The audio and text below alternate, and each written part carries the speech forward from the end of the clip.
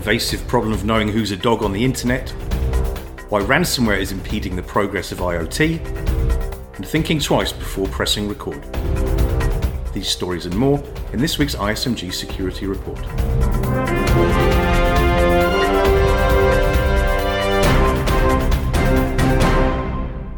Hello, I'm Nick Holland.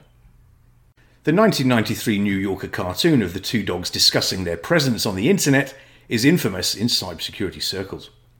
Nearly 3 decades on, the problem of online identity management still remains, which is never more important than it is today with the remote workforce and the ability for sophisticated manipulation of identities.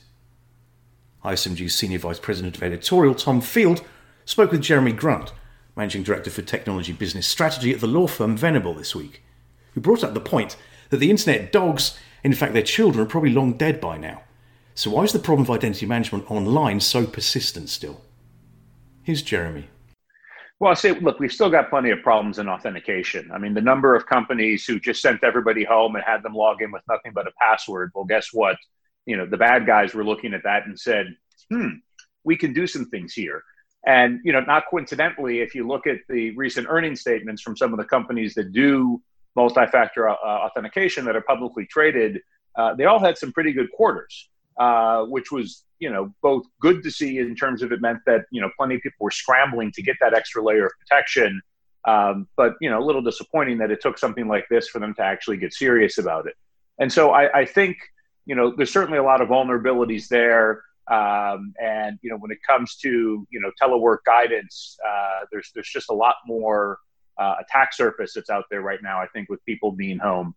But what we're really seeing issues, getting back to what I mentioned before about how hard identity proofing is becoming is, it's really hard to figure out who's a dog on the internet. We're going to be, in June, I think 27 years, it'll be since 1993 when Pete Steiner's famous cartoon was, first published, where the dog's on the computer and says to his friend, hey, on the internet, nobody knows you're a dog.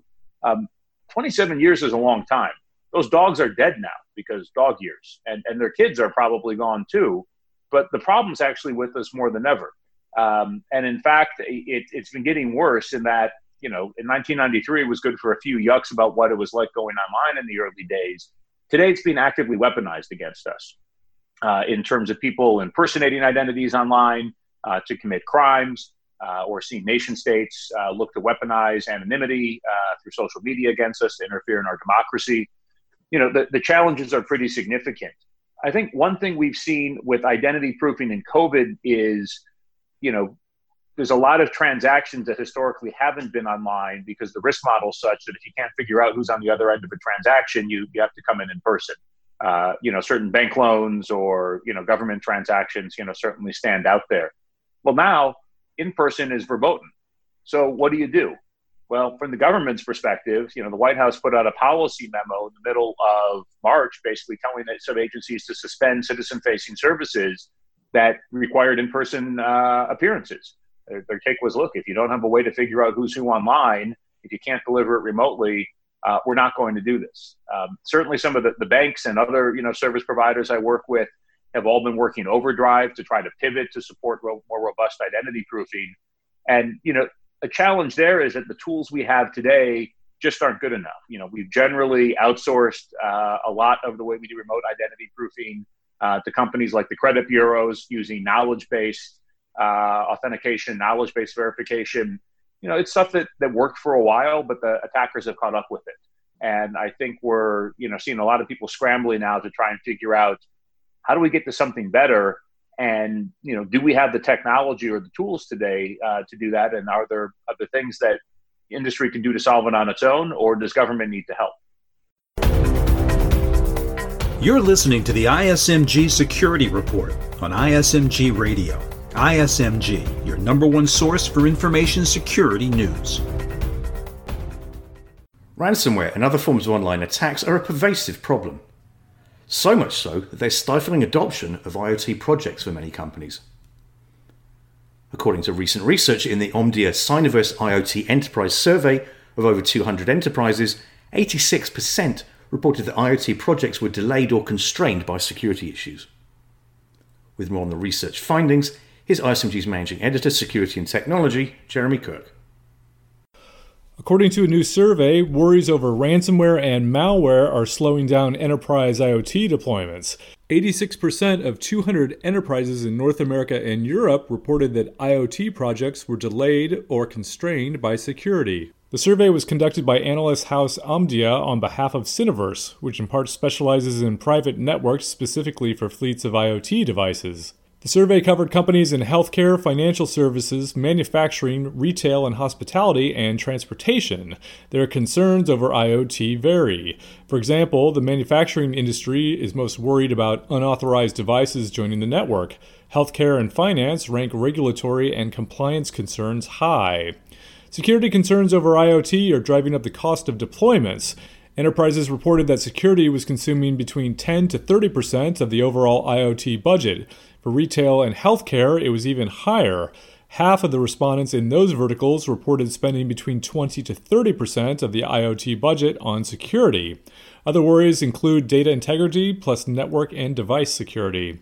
To deal with those issues, enterprises are using strategies such as network-based IoT security policies, real-time monitoring of systems and traffic, dedicated IoT security teams, and regular vulnerability assessments.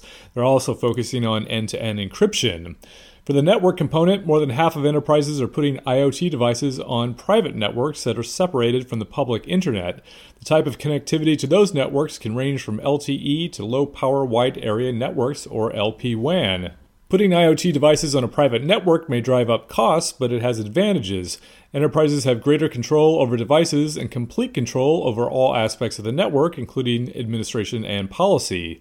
I corresponded with Alexandra Rehak, who is chief analyst and head of Omdia's Internet of Things practice. She says that when considering an IoT deployment, enterprises need to consider security at all layers. That includes at the device chipset level, application, network, and cloud. In order to block intrusions, the security controls need to be end-to-end, she says. Also, scalability is a large concern. Rehak says that IoT projects often start small, but if the devices prove their worth, a project will invariably become larger. The security controls must be able to keep up. So while IoT projects are moving slower due to security concerns, the good news is that it also means enterprises are aware of how new devices on networks introduce new attack vectors. For Information Security Media Group, I'm Jeremy Kirk. Finally, we've all become intimately familiar with the use of teleconferencing and video conferencing capabilities in the last few months, as we scramble to replicate collaborative approaches remotely that we used to conduct in person. A lot of this has been flying by the seat of our pants, with probably the most familiar phrases used in the last few months being "your microphone isn't on" and "I apologise for my cat." Technical and animal problems aside, this new world of constant communication and collaboration via web-based tools opens up for a wide array of legal exposure, particularly if the record button is pressed. That's according to Alan Brill of law firm Kroll's Cyber Risk Programme. ISMG's Matthew Schwartz spoke with Alan this week. Here's his report. What's your company's policy on audio and video conferencing? As businesses conduct more business using these tools, there are some potential privacy and security pitfalls of which they must remain aware. You want to have some rules, and I think the first rule is to engage your brain before you engage the record button. That's Alan Brill, Senior Managing Director in Kroll's Cyber Risk Practice. Think about whether this is a meeting that should be recorded, that you need to record. Now, there are some meetings, perhaps training sessions, town halls, that might by their very nature be the kind of thing that you would expect to be recorded. Other meetings might not be, although they can be. And remember, some of the meeting apps make it clear that something is being recorded, and others may just put some sort of a dot or an icon on the screen that people may not be familiar with. And so even though you may think they know it's being recorded, they may really not. Brill says all organizations need to have clear audio and video conferencing policies in place and to train employees so they know what those policies are. We need to make sure that people who are running meetings, whether they're phone meetings or video meetings, know what the company wants them to do. We don't want each person making up their own set of rules. That's probably likely to come back to bite you at some point. Brill also says organizations need to ensure that anyone on the meeting will know that it might get recorded. Some video conferencing tools, for example, can include language in the invitation that gets emailed to participants, saying the meeting might be recorded, and by joining, you're consenting. Some of these tools have pre-canned disclaimers. Others let you use something your corporate counsel's crafted. Again, however, employees should always think very, very, very carefully about whether they really need to record any given meeting. Also, they need to remember the fact that anyone else could be recording the meeting, for example, via screen recording software on their system or a smartphone. Also remember that if a record exists, the organization might be required to furnish it to others in the future. If you think about it, it's a business record. This is not something where you're talking to your kid's teacher to find out how the homeschooling is going, but this is a part of the business. And if it is recorded, you have to consider whether that is a discoverable record, whether it's something that a government regulator could demand, whether it's something that could be covered in a litigation hold if there's downstream litigation.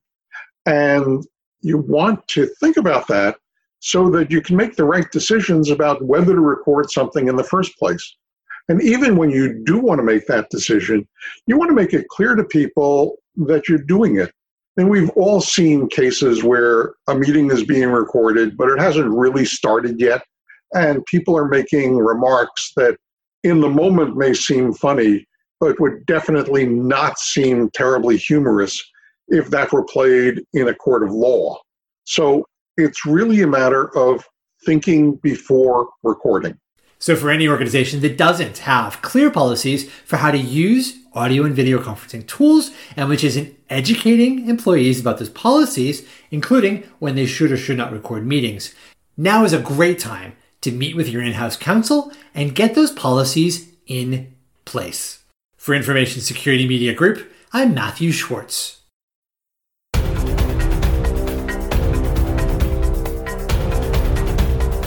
That's it for this week's ISMG Security Report. Theme music is by Ithaca Audio.